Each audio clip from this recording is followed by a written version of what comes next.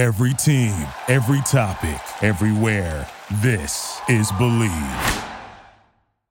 Okay, it's episode 70 for the love of the game. Let's cook. Memph Bleek always smoking that la la la. Beanie Siegel always smoking that la la la. Neptune track smoke like la la la. It's the rock baby sing I lullaby. Come on, excuse me miss, I'm the shit. You should come hang with me.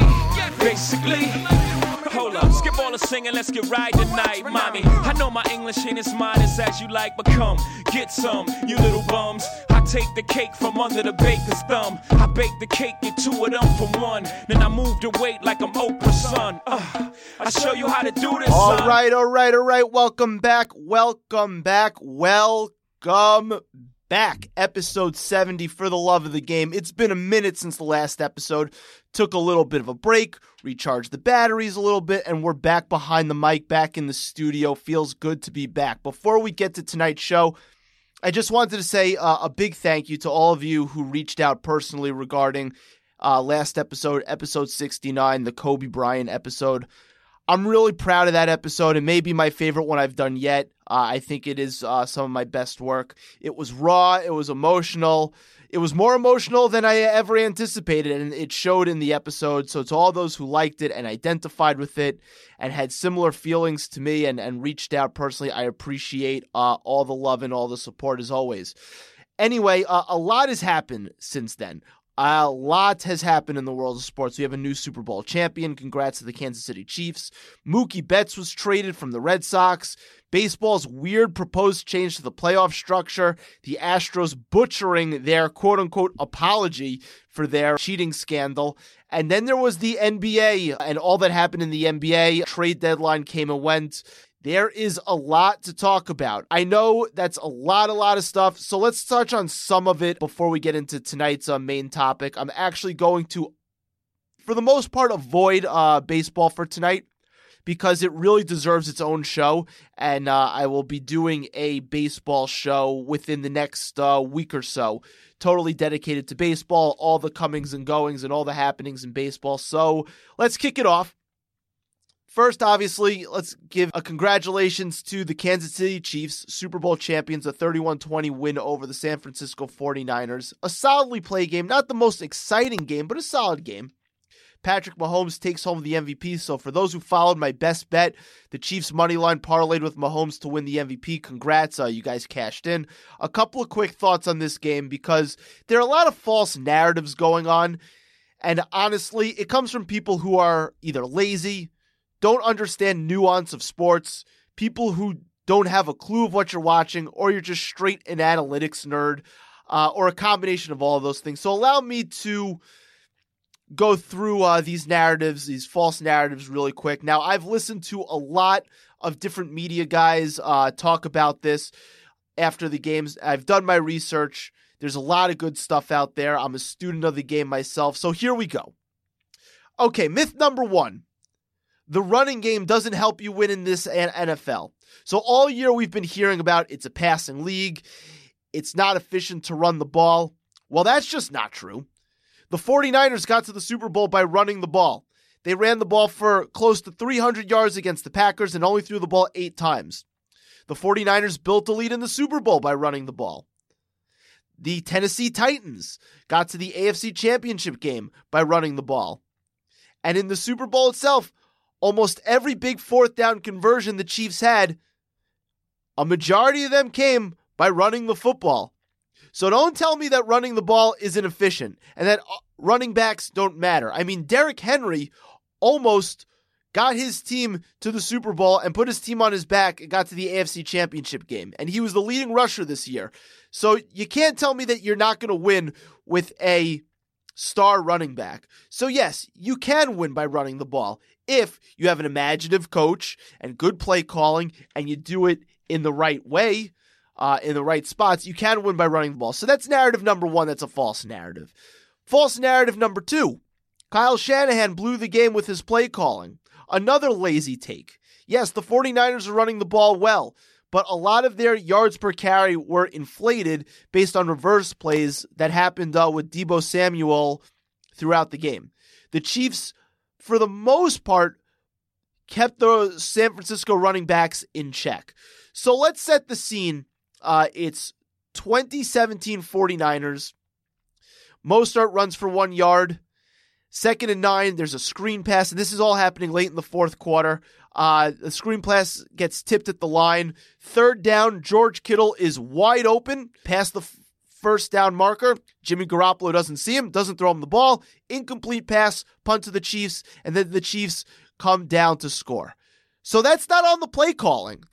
Kyle Shanahan didn't blow this game on his play calling. If Jimmy Garoppolo hits Emmanuel Sanders on the deep ball when down 24-20 really late in the fourth quarter, it's a touchdown, and odds are the 49ers wind up winning, and it's now Andy Reid who's getting shit on again for coming up small in the big game. Players ultimately decide the outcome of games, not coaches. Now, Kyle Shanahan's not blameless in the loss here. I mean, him being way too conservative at the end of the first half when they forced a punt and not using his timeouts to preserve the clock as much as possible to get points at the end of the first half was indefensible. Indefensible.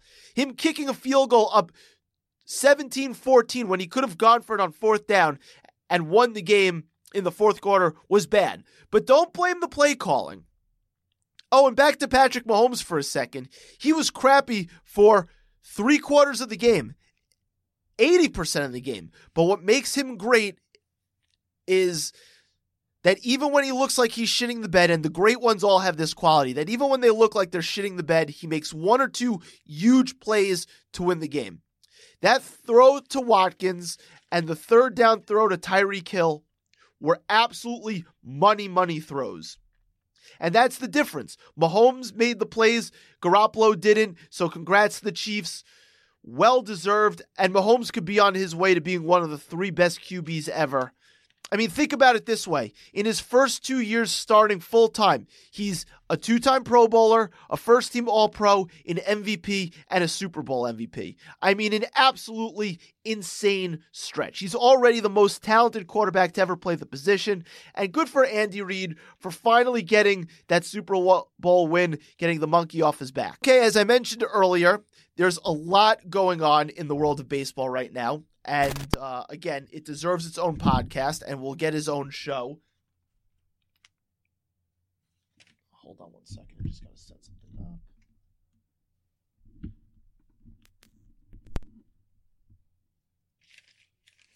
Let's do that again. Okay, as I mentioned earlier, there's a lot going on in the world of baseball right now.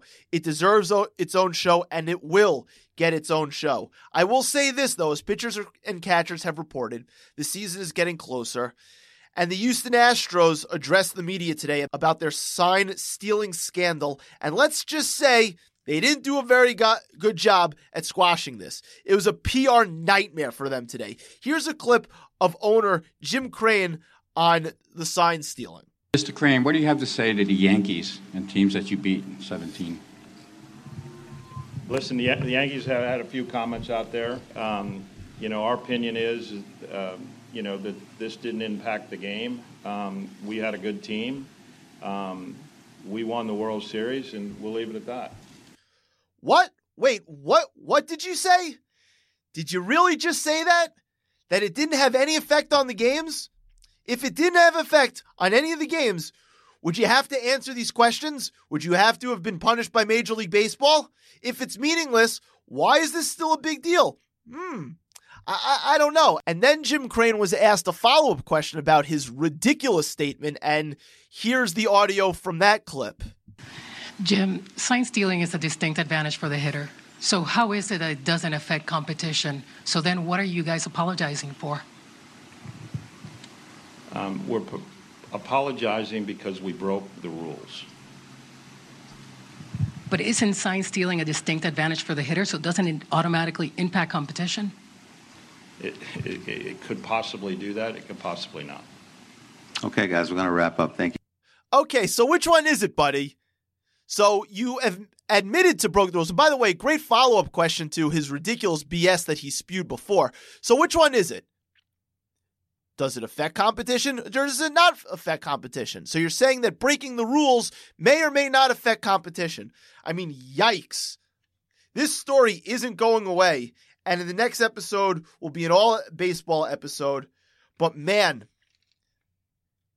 this was bad by the Houston Astros. Like, what are you paying a PR team for if this is the result? I mean, they look even worse now. I mean, just a terrible, terrible look. All right, so on to the NBA. With the All-Star break coming this weekend in Chicago, it's a good time to catch up on what's going on in the NBA and recap the trade deadline now that we've had a week to digest of what's going on. A few quick hitting thoughts before I bring on tonight's guest, actually a first-time guest who I'm very excited to speak to. One, point guard Damian Lillard hurt his groin muscle and has been ruled out for the All-Star game in the three-point contest. He's being replaced by Devin Booker, who is extremely deserving of being an All-Star this year, even though I would have personally put Ja Morant there because Ja Morant's team is better than Devin Booker's team, but whatever. I can't really argue with Devin Booker being there. But before the injury, in his last 10 games, Damian Lillard has been averaging 34.7 points per game, 9.5 assists per game, 5.1 rebounds per game, on 49.6 shooting from the field, and get this, 47.2, and I repeat, 47.2% from three.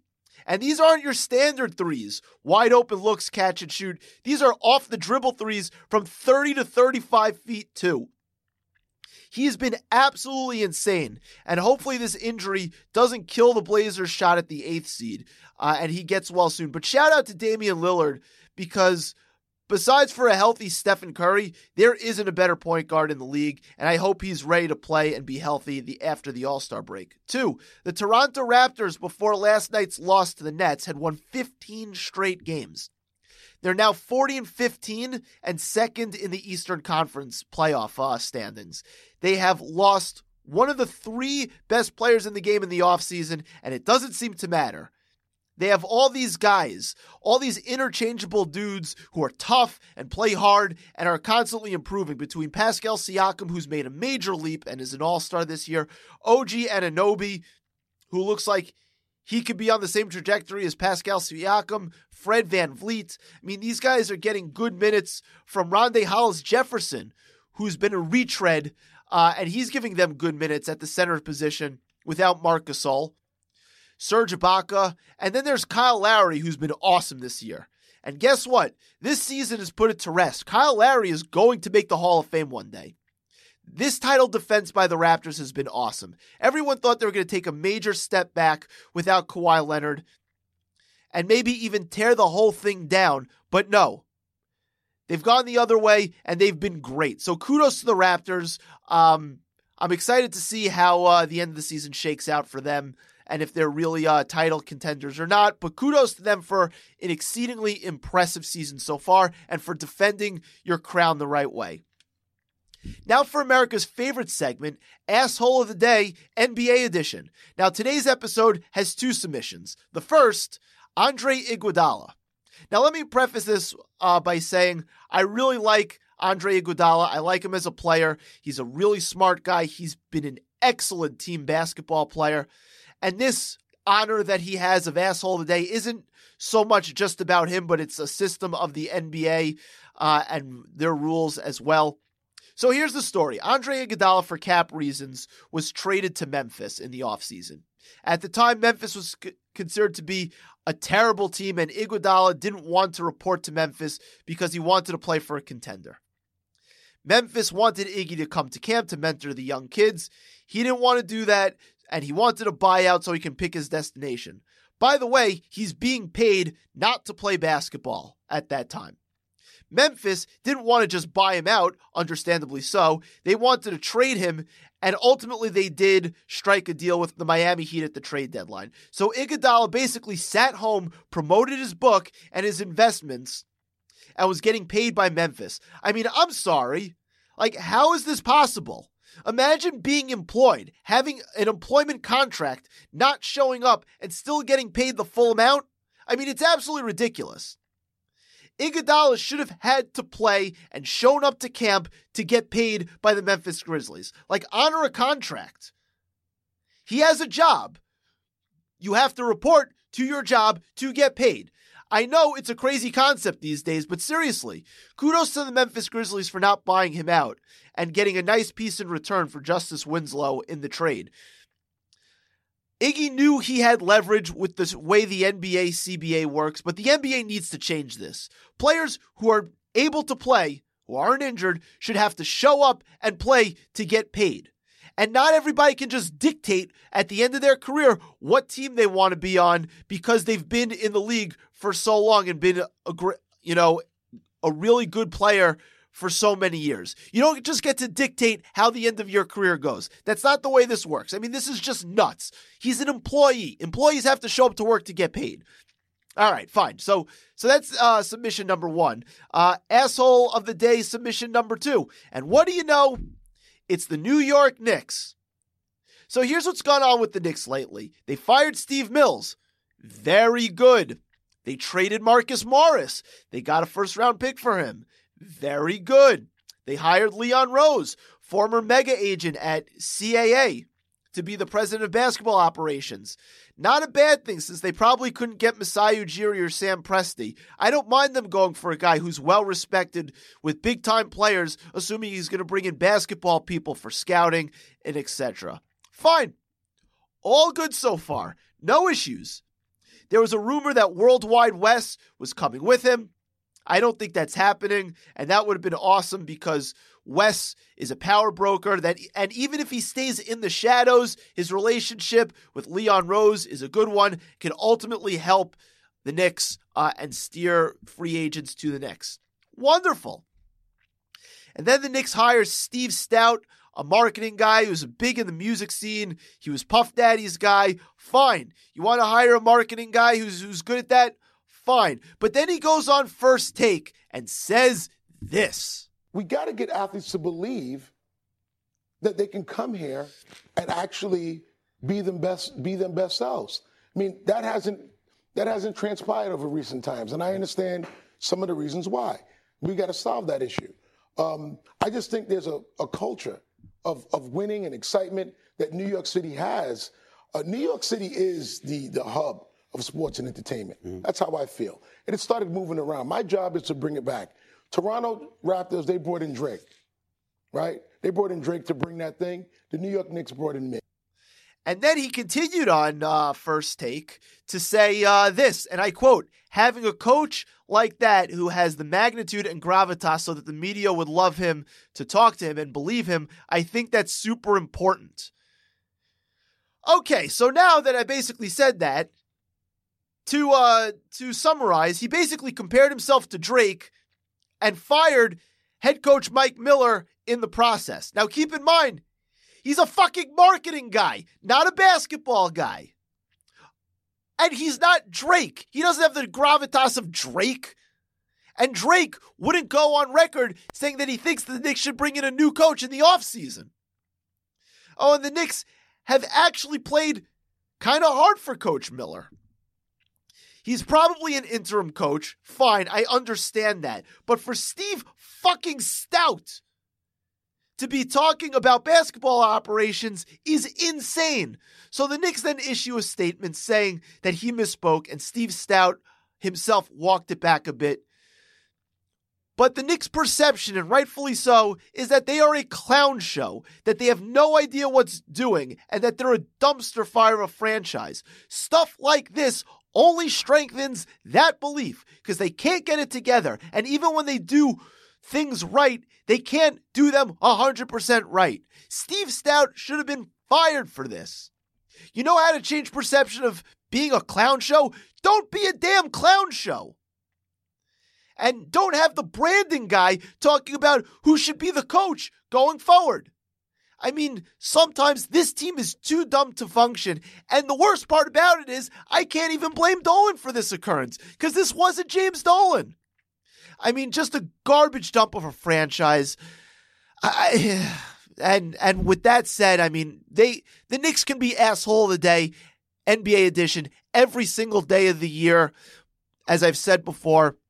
Well, with that said, had to just get that off my chest. And now we're going to bring on a first-time guest to recap the trade deadline and talk a little bit about all the things going on in the NBA in just a moment. Okay, so as I mentioned before, I'm bringing on a first-time guest, somebody who I enjoy our text message exchanges on basketball back and forth. Really excited to bring him on. I think he's going to have some great insight. None other than Mr. Sam Klein. Sam, how we doing, bro?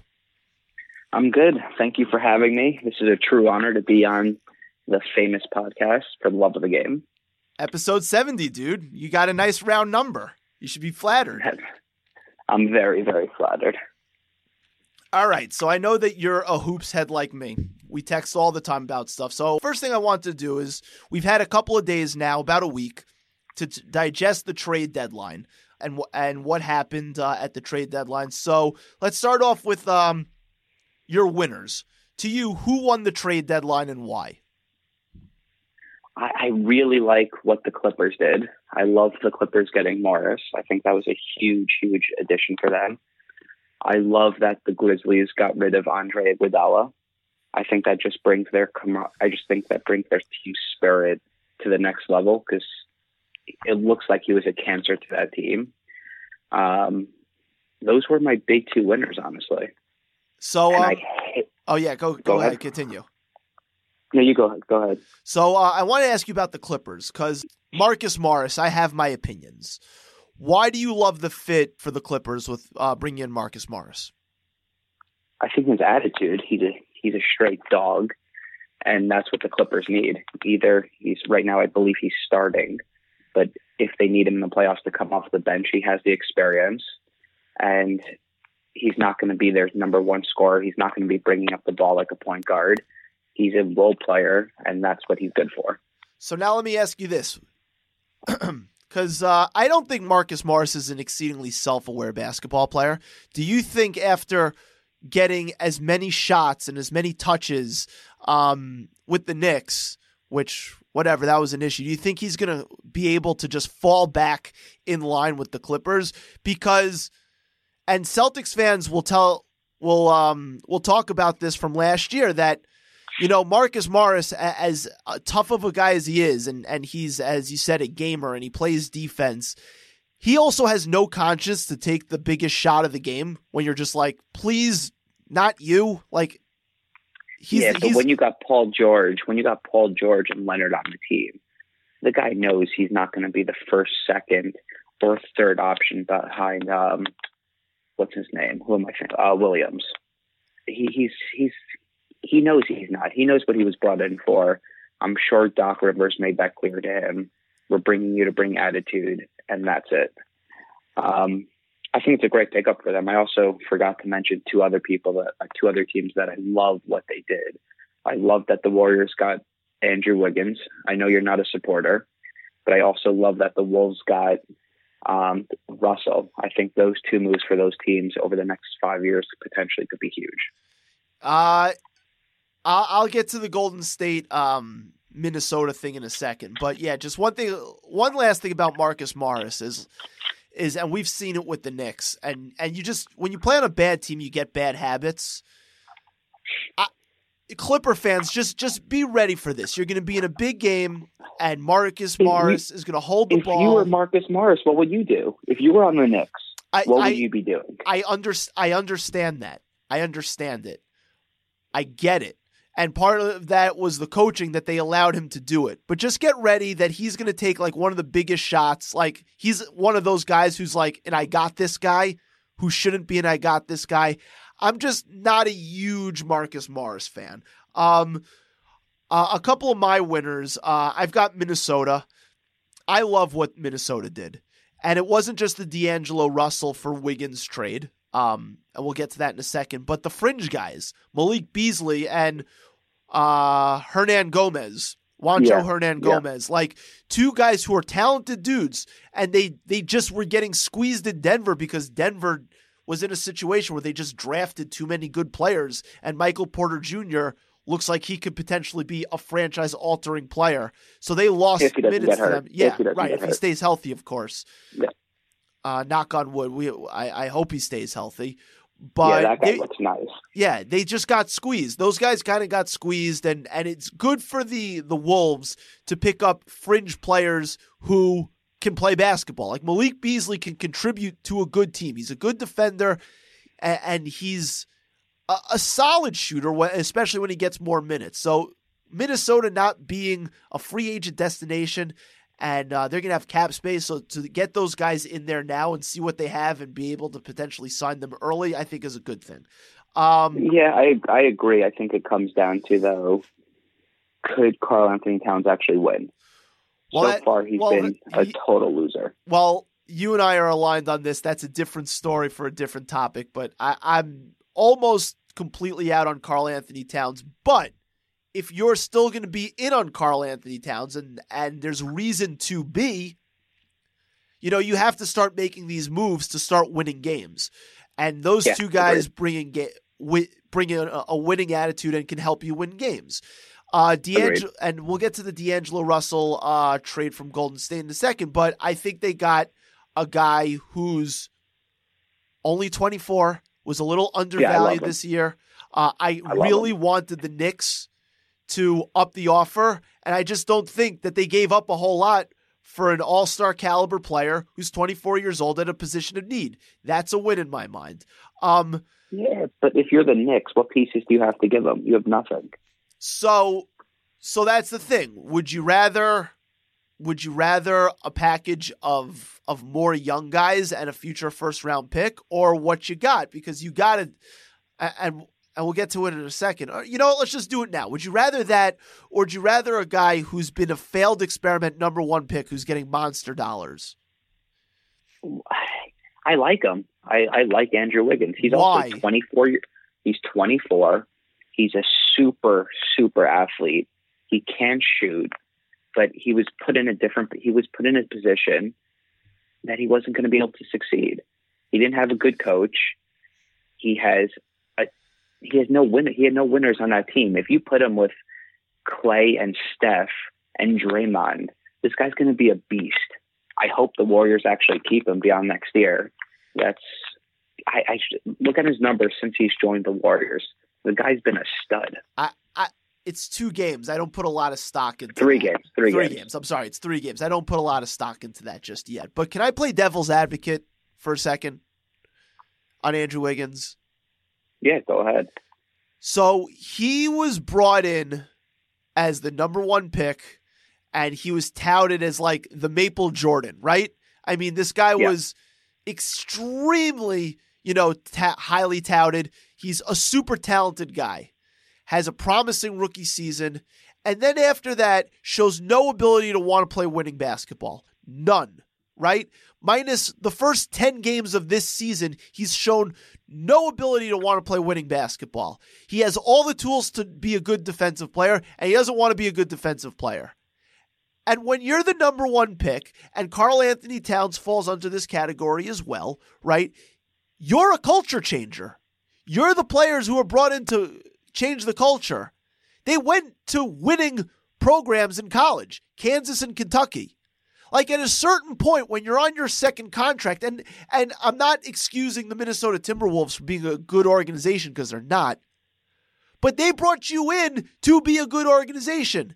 They gave you the second big contract. It is now on you to change the culture. Yes, agreed. But the guy is still, he's 24 years old. Give him people to learn from. I think that plays a huge part that people never actually realize. If you could put this guy around people that have done it before, watch him be a stud. The guy, I do think in the next 3 years, he's an all-star. No chance. I think no chance. No chance. He's in a good franchise now. Let's see how he finishes the year, and let's see if they bring him back. Okay, so meaning if they don't trade him in the offseason. I hear that. So besides for the fact that I just don't think he's a good basketball player and a winning basketball player, even if you wanted to say you can put him in a good spot, where he doesn't have to be a superstar and carry a franchise, to then get that contract when you're paying Steph big money, Clay big money, Draymond big money, right? Do you really want to be paying him that kind of money? So when they made the trade and they were trying to they made the calculation to do the sign and trade with Brooklyn when they were going to lose Kevin Durant to get D'Angelo Russell to retain an asset. You're telling me that they couldn't wait until the offseason and try and get a better offer for D'Angelo Russell, that they had to take back a cap casualty for an all-star caliber player who's 24? I just think they should have waited and they could have gotten a better offer. I think the Knicks, had they wanted to throw in one of those picks from Dallas, could have trumped the offer. I still disagree with you. I think the guy's 6'7", 6'8". His vertical is ridiculous. The guy, he's going to be a stud. He's 24 years old. Same thing that you're saying about Russell. Both of them are extremely young with a lot of talent, and they have not. I mean, I think the guy's going to be a stud. Let's see what he does for the next few months. We'll see, but I'm not buying it. But and you can't even tell for the next couple of months because the team is bad, so they're going to give him every opportunity to get numbers. I mean, you're only going to really know what the experiment looks like when Steph and Clay are playing, and Draymond actually is really playing because he's not really playing right now.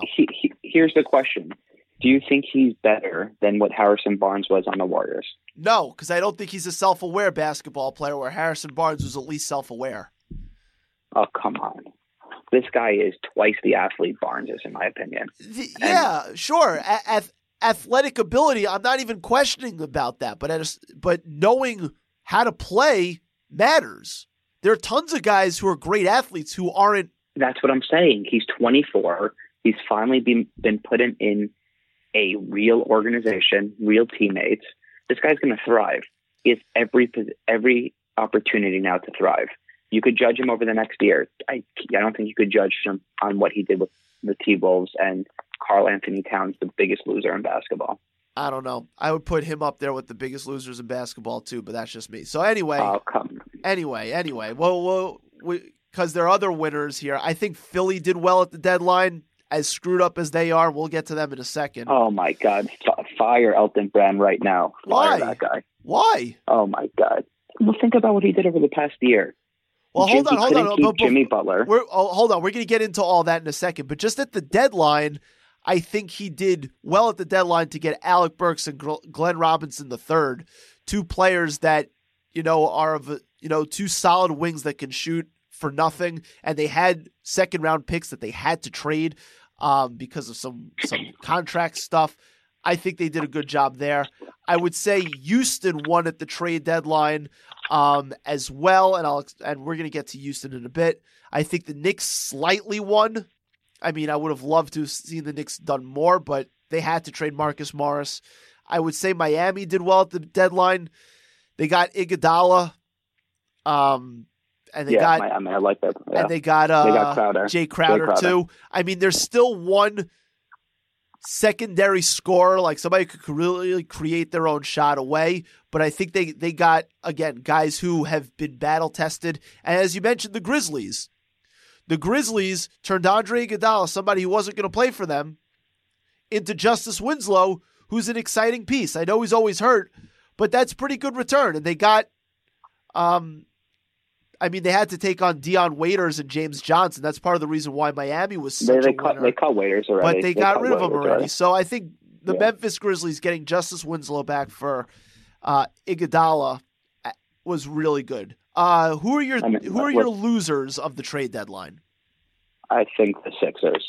I think the Sixers over the past year messed up what could have been the best team in the NBA by far. Okay, so hold on to the Sixers thought, because I also thought they were losers at the deadline for not trying to trade Al Horford. We're going to get into them, so hold that thought again. So who are your other losers? I think the Knicks. They traded Morris, but they didn't trade anybody else. They should have tried to make a splash or started spreading rumors on people they wanted to target in free agent over the next year to 2 years. They did that with D'Angelo Russell. I mean, they tried to. Yeah, there were rumors out there to try and make a splash. I would have tried to even go further with Bradley Beal. They should have done whatever they could have. But Beal wasn't eligible to be traded because he signed that weird 3-year extension, so he could only be traded in the summertime. So he was kind of off the board.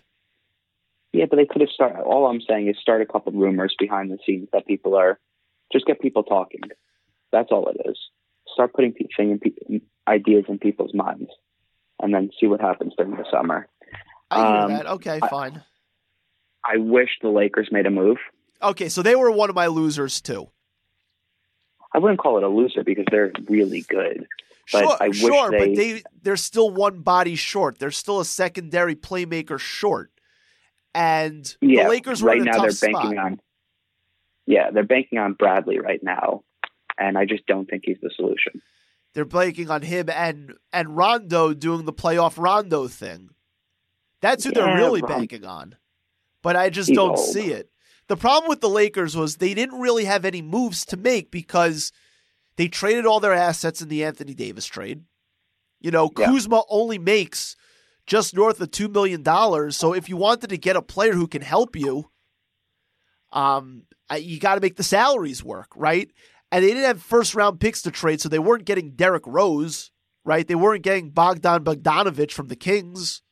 They were kind of stuck, with this weird hand, and they couldn't do anything. I mean, they were rumored to get Marcus Morris, but then they would have had to trade Danny Green and Kuzma, and at that point, it's not worth it. I mean, the Lakers I don't like Morris on that team.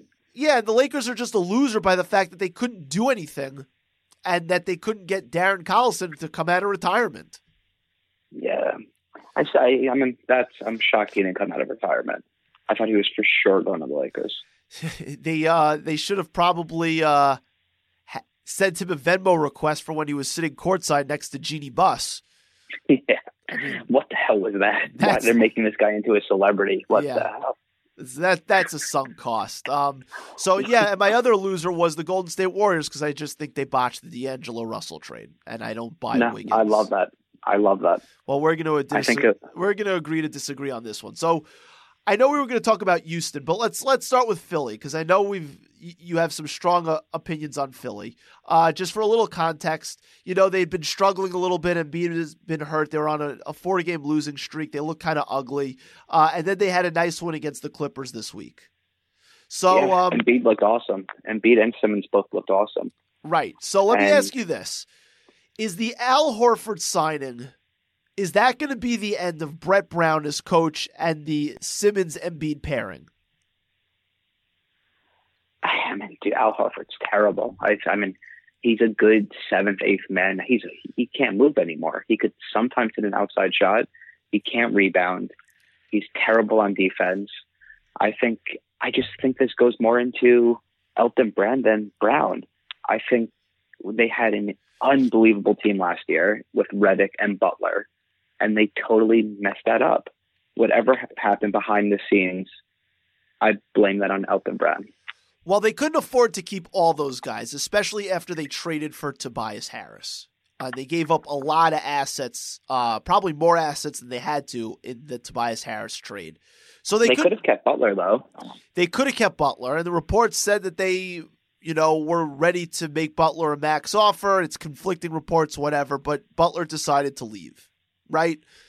I mean, they essentially chose Harris over Butler because they just didn't make Jimmy Butler the priority. And that, I think, was a huge mistake because Jimmy Butler's awesome. And at the end of the games last year, he was the guy taking all the big shots and handling the rock down the stretch. I think there's so many mistakes that they made. Letting Butler go, keeping Harris, giving up a lot for Harris, letting Redick walk once Butler was gone. They don't have I know you like, what's his name? Glenn Robinson, but come on. JJ Redick on a team with Embiid and Simmons just sitting there in the corner like he did last year. Yeah, but in fairness to the Sixers, I don't think, Redick was going to get a big offer and they couldn't afford him. That's number one. Two is Redick really got exposed defensively in those playoffs last year. I mean, the Toronto Raptors and Kawhi Leonard were able to take advantage of him in certain respects. And he's getting a little old in the tooth. So that I can understand. That one was defensible. I mean, the two things that, and I guess three things because they kind of mold together, is the not being able to keep Jimmy Butler. Getting Al Horford. and spending that money on Al Horford for north of $25 million a year, where now you have a guy who the offense, it just looks bad when he and Simmons and Embiid are on the court together. How long's Horford's contract? He got a 4-year deal. He got a big deal. Oh my God. And you can't even trade a guy like that. So, I mean,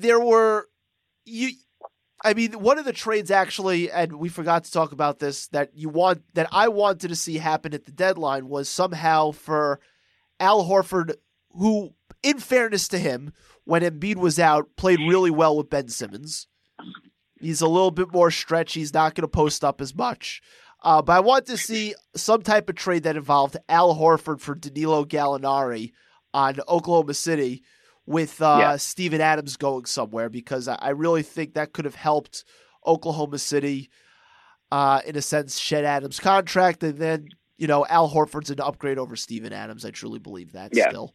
Yeah, I agree. But that really wasn't happening. But yeah, I mean, the decision to sign Al Horford was solely based on the fact that they needed big bodies to play against Milwaukee. But Milwaukee has handled the Sixers, minus for that Christmas Day game. They've handled them just fine with Al Horford, and he's a step slow, and they're paying him $25 million, and he got benched for Korkmaz. And that's a lot of money to be tied up in a guy who's going to play 20 minutes a game. This goes back to Elton Brand. I think he's done some good things last year but he's ruined it. I don't know. He had no patience for some reason. So that's the other thing. Where was the patience when you had the runway with Simmons and Embiid? I still like them. Do you like them as a pairing still? Because there's a lot of scuttlebutt about that they're going to have to move one. What do you think? Can they win, assuming that there's a new coach in place? And by the way, they're not going to trade one of them until they bring in a new coach to try it out. But ultimately, do you think those two guys, with Simmons' reluctance to shoot, do you think those two guys can play together successfully going forward? It's a tough question because Ben Simmons is still very young. Supposedly he's worked on his shot this offseason, but he doesn't shoot. And Embiid, I'm sure you listen to Shaq and Charles Barkley. Of course. Sometimes he just doesn't play. So if you're getting a committed Joel Embiid and a Ben Simmons that actually starts shooting 18-footers, I think they're going to be unbelievable. If you're telling me that Ben Simmons won't change his game, then obviously it can't work. But he hasn't changed his game. I made the argument with Andrew Wiggins. Like, sometimes a leopard, you can't change his spots, right? If Simmons, and Embiid is guilty of this too, if Simmons won't shoot jump shots, refuses to shoot jump shots, like Brett Brown earlier this year asked him to shoot 3 threes a game. Yeah. And he just won't shoot. He won't shoot them. So, I mean, and the tricky thing is when Joel Embiid is healthy and engaged and in somewhat shape, he's a top 6 NBA player. He's a top 6 NBA guy.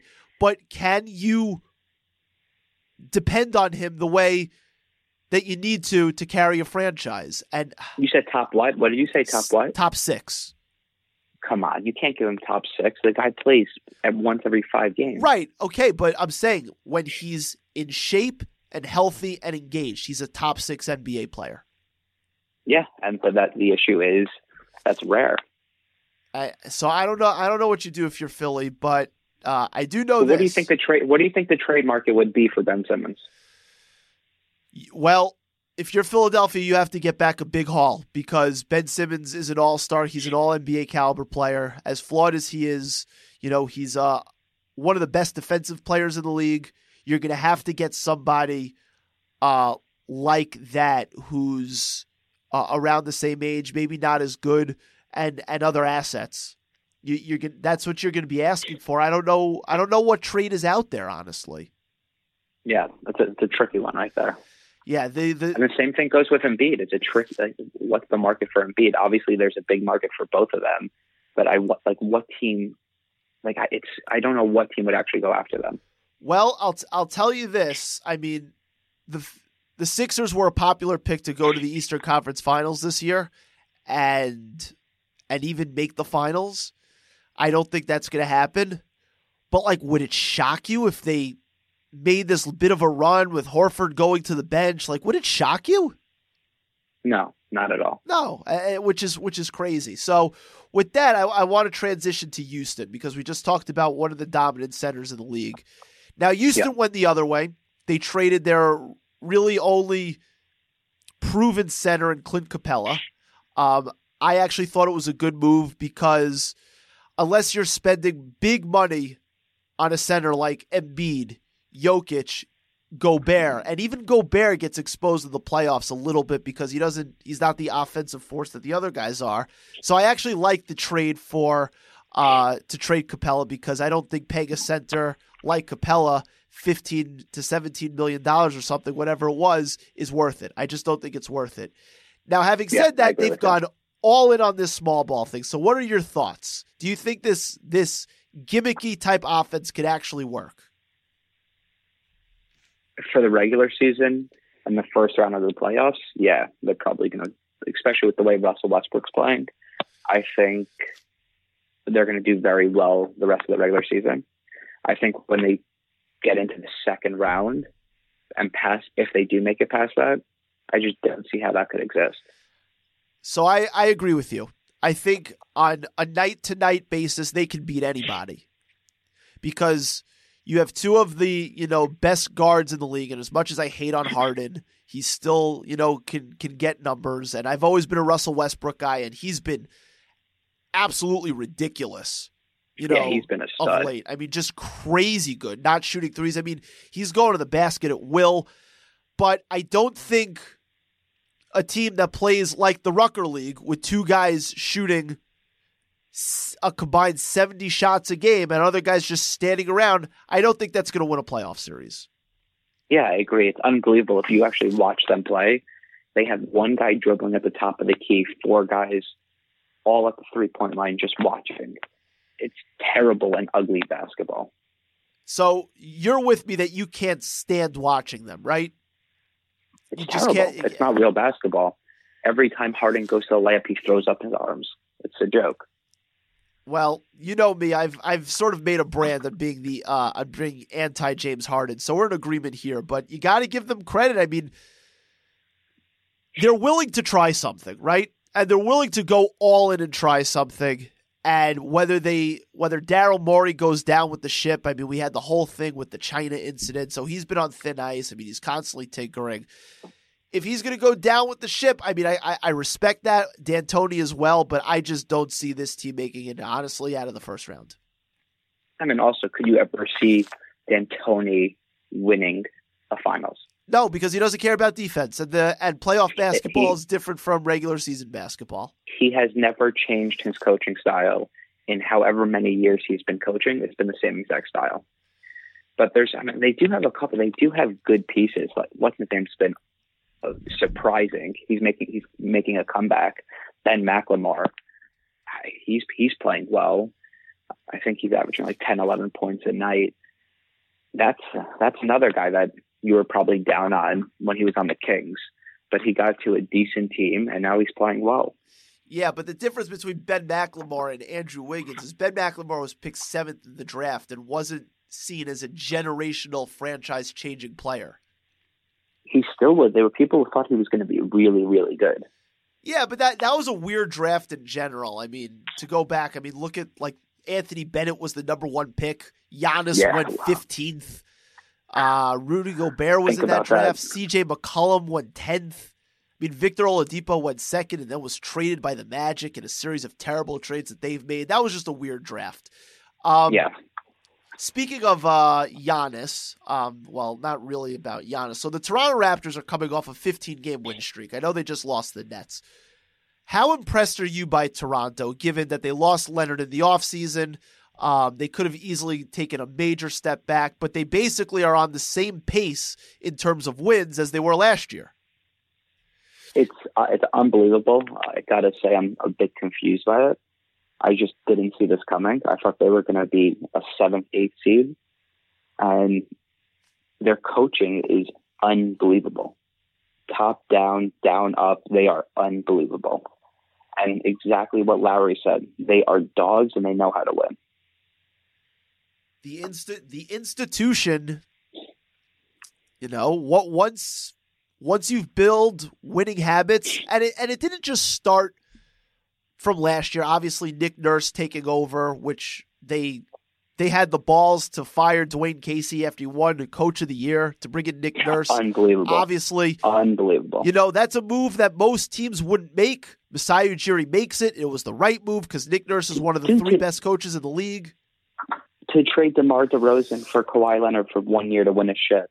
Another balls on the table everything type he did move. was unbelievable. Yeah. Can't say enough about Masai Ujiri and his willingness to take risks. But yeah. And now they have that foundation and the institution of winning, and they could. And even last year, I mean, they were good without Leonard in games last year. So, and Siakam's taking a leap. OG Anunoby looks like he's going to take a Siakam type leap. Fred VanVleet was undrafted. They find guys. They found that guy at an Ole Miss, the reserve guard who comes off the bench. I'm forgetting what his name is. Oh, Davis, Terrence Davis. He's a monster. I mean, they're all monsters. Think about when what's-his-name was injured. When Siakam was injured, they didn't lose. These guys just don't lose. I mean, Rondé Hollis-Jefferson is playing center for them. He's been a retread, and he's playing well. Yeah. And how about Ibaka? Ibaka's playing well. Really well. It's good that Ibaka's in a contract year. And Kyle Lowry. I mean, we all thought of Kyle Lowry as a really good player, a nice player who would always choke in the playoffs and come up small. But Kyle Lowry has now made like 7 All-Star games. And last year, he was the second best player in a deciding game of an NBA Finals. He's a champion. And he's been unbelievable this year. Kyle Lowry is going to make the Hall of Fame. No, stop it. He's going to. Stop it. You'll see. He's going to. No, come on. The guy's career is 14-6. There is zero chance this guy's making the Hall of Fame. I disagree with you, man. I think he's a guy who the analytics community has been very friendly to. His teams have always been better with him on the floor. I agree with you 100%, but he's 14-6. You're not making the Hall of Fame. I do think every single team in the NBA would want this guy because he knows how to make his players better. Everybody that's played with this guy say they absolutely love him, but he's not a Hall of Fame player. Come on. I think he's going to make it in the end. But the biggest question is, given this major stretch, do you think they can actually catch Milwaukee and even stand up to Milwaukee at the end of the day in a playoff series? It's a tough question. I say no because they still don't have that Mamba on their team. Agreed. And I don't know how you stop Giannis. The guy he's a freak.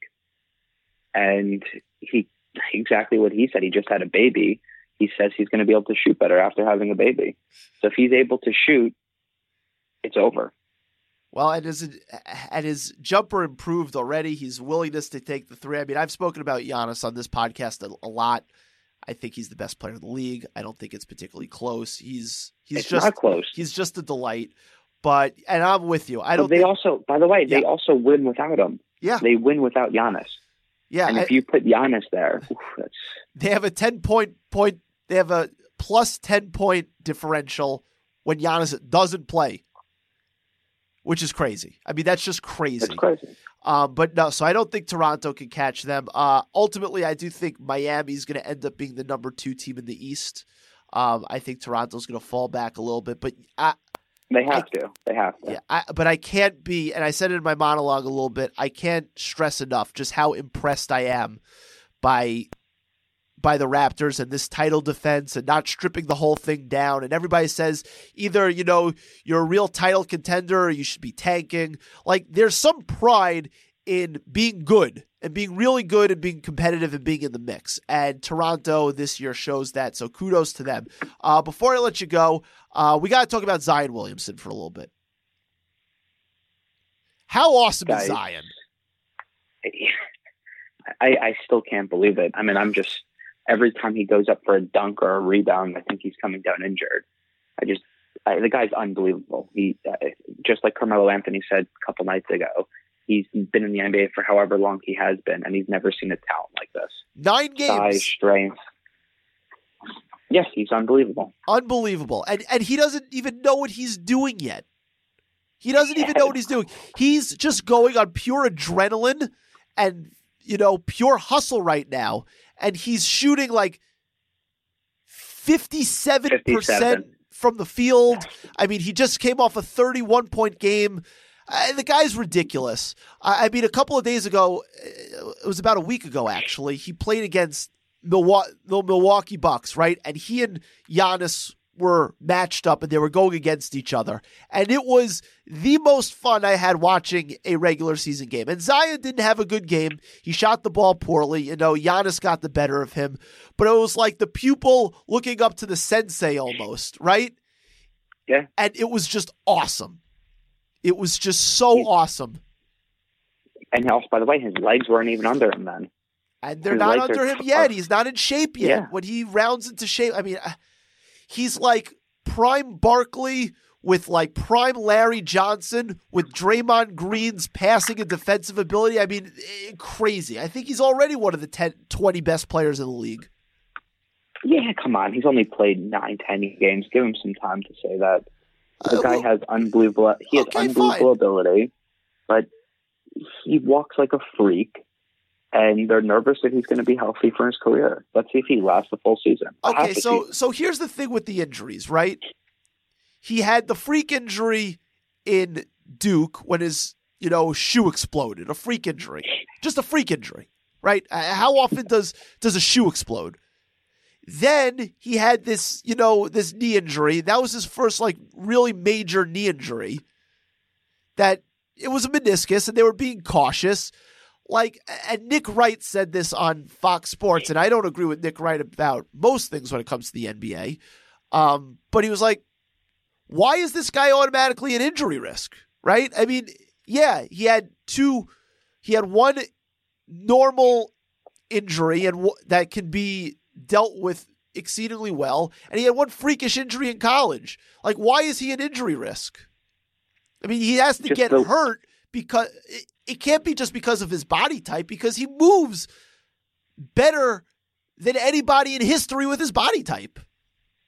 If you watch him run down the court, there's no way you say he runs better than 99% of the NBA players.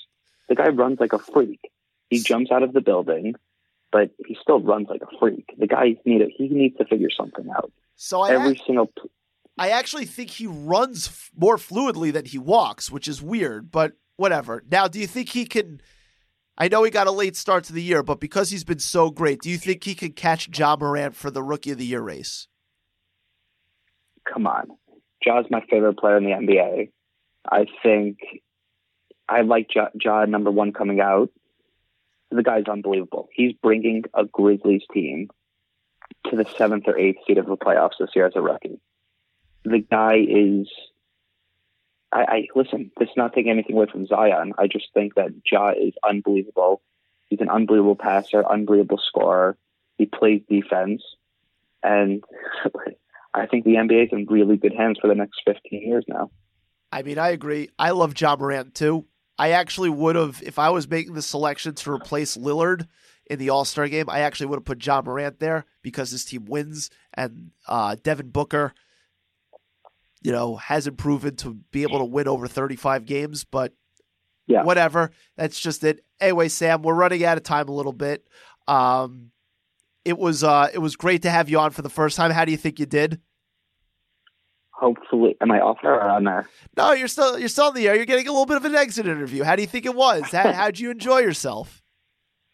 Spending time with Tobin, the famous Tobin. It's been a pleasure. Hopefully, I could join you more.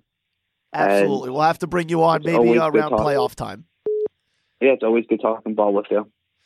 All right, well, that's it for tonight's interview. Sam Klein, thanks for giving me the time. I'll speak to you soon, buddy. Bye. Have a good night. Bye. Thanks again to first-time guest Sam Klein for giving me a lot of his time tonight to talk a lot about the NBA. Really good to catch up with him, put it on wax, as Jalen Rose would say. One quick thing before we end tonight's episode. One bit of news happened since the last time I was on the air. Not necessarily in professional sports, but in sports media. So Barstool Sports, a website that I've been reading since 2010. I'm a big fan of their work. They sold to Penn Gaming, the gaming company, for $450 million. A huge merger. And I just wanted to bring it up because, Barstool has had a lot of detractors talk about how it's, not PC and not appropriate, and they cross the line. But with the way media is today, and the as they call them, the PC bromanis and the snowflakes who are constantly offended by everything, it's nice to see that authenticity and humor will rise above. And Barstool's created a ridiculous brand. It's the most genuine case of genuine brand building that there is. I can't speak enough about how impressed I am by them, by Erica Nardini, by Dave Portnoy, by all the guys there. And yeah, it's just crazy to think that this small little website that was like a regional website in 2010 has grown into one of the biggest players in media today. Just wanted to get that off my chest. It's like I'm a proud Stoolie, and it's important to know that authenticity and good humor will always rise above, even above all those people who like to complain about things and are constantly offended. So kudos to Barstool, and yes, I would love to join your podcast network. With that said, that's episode 70 for the love of the game. Take us out, Ho. My man is shoot as we smoke that la la la. Memphis Bleak always smoking that la la la. Beanie Siegel, Desert Eagle, the 4 to 5. It's the rap bitch sing our lullaby. Come on, excuse me, miss. I'm the shit. You should come hang with me. Basically, whoa, skip all the singing, let's get right tonight, mommy. Thank you for listening to Believe. You can show support to your host by subscribing to the show and giving us a 5-star rating on your preferred platform. Check us out at Believe.com and search for BLEAV on YouTube.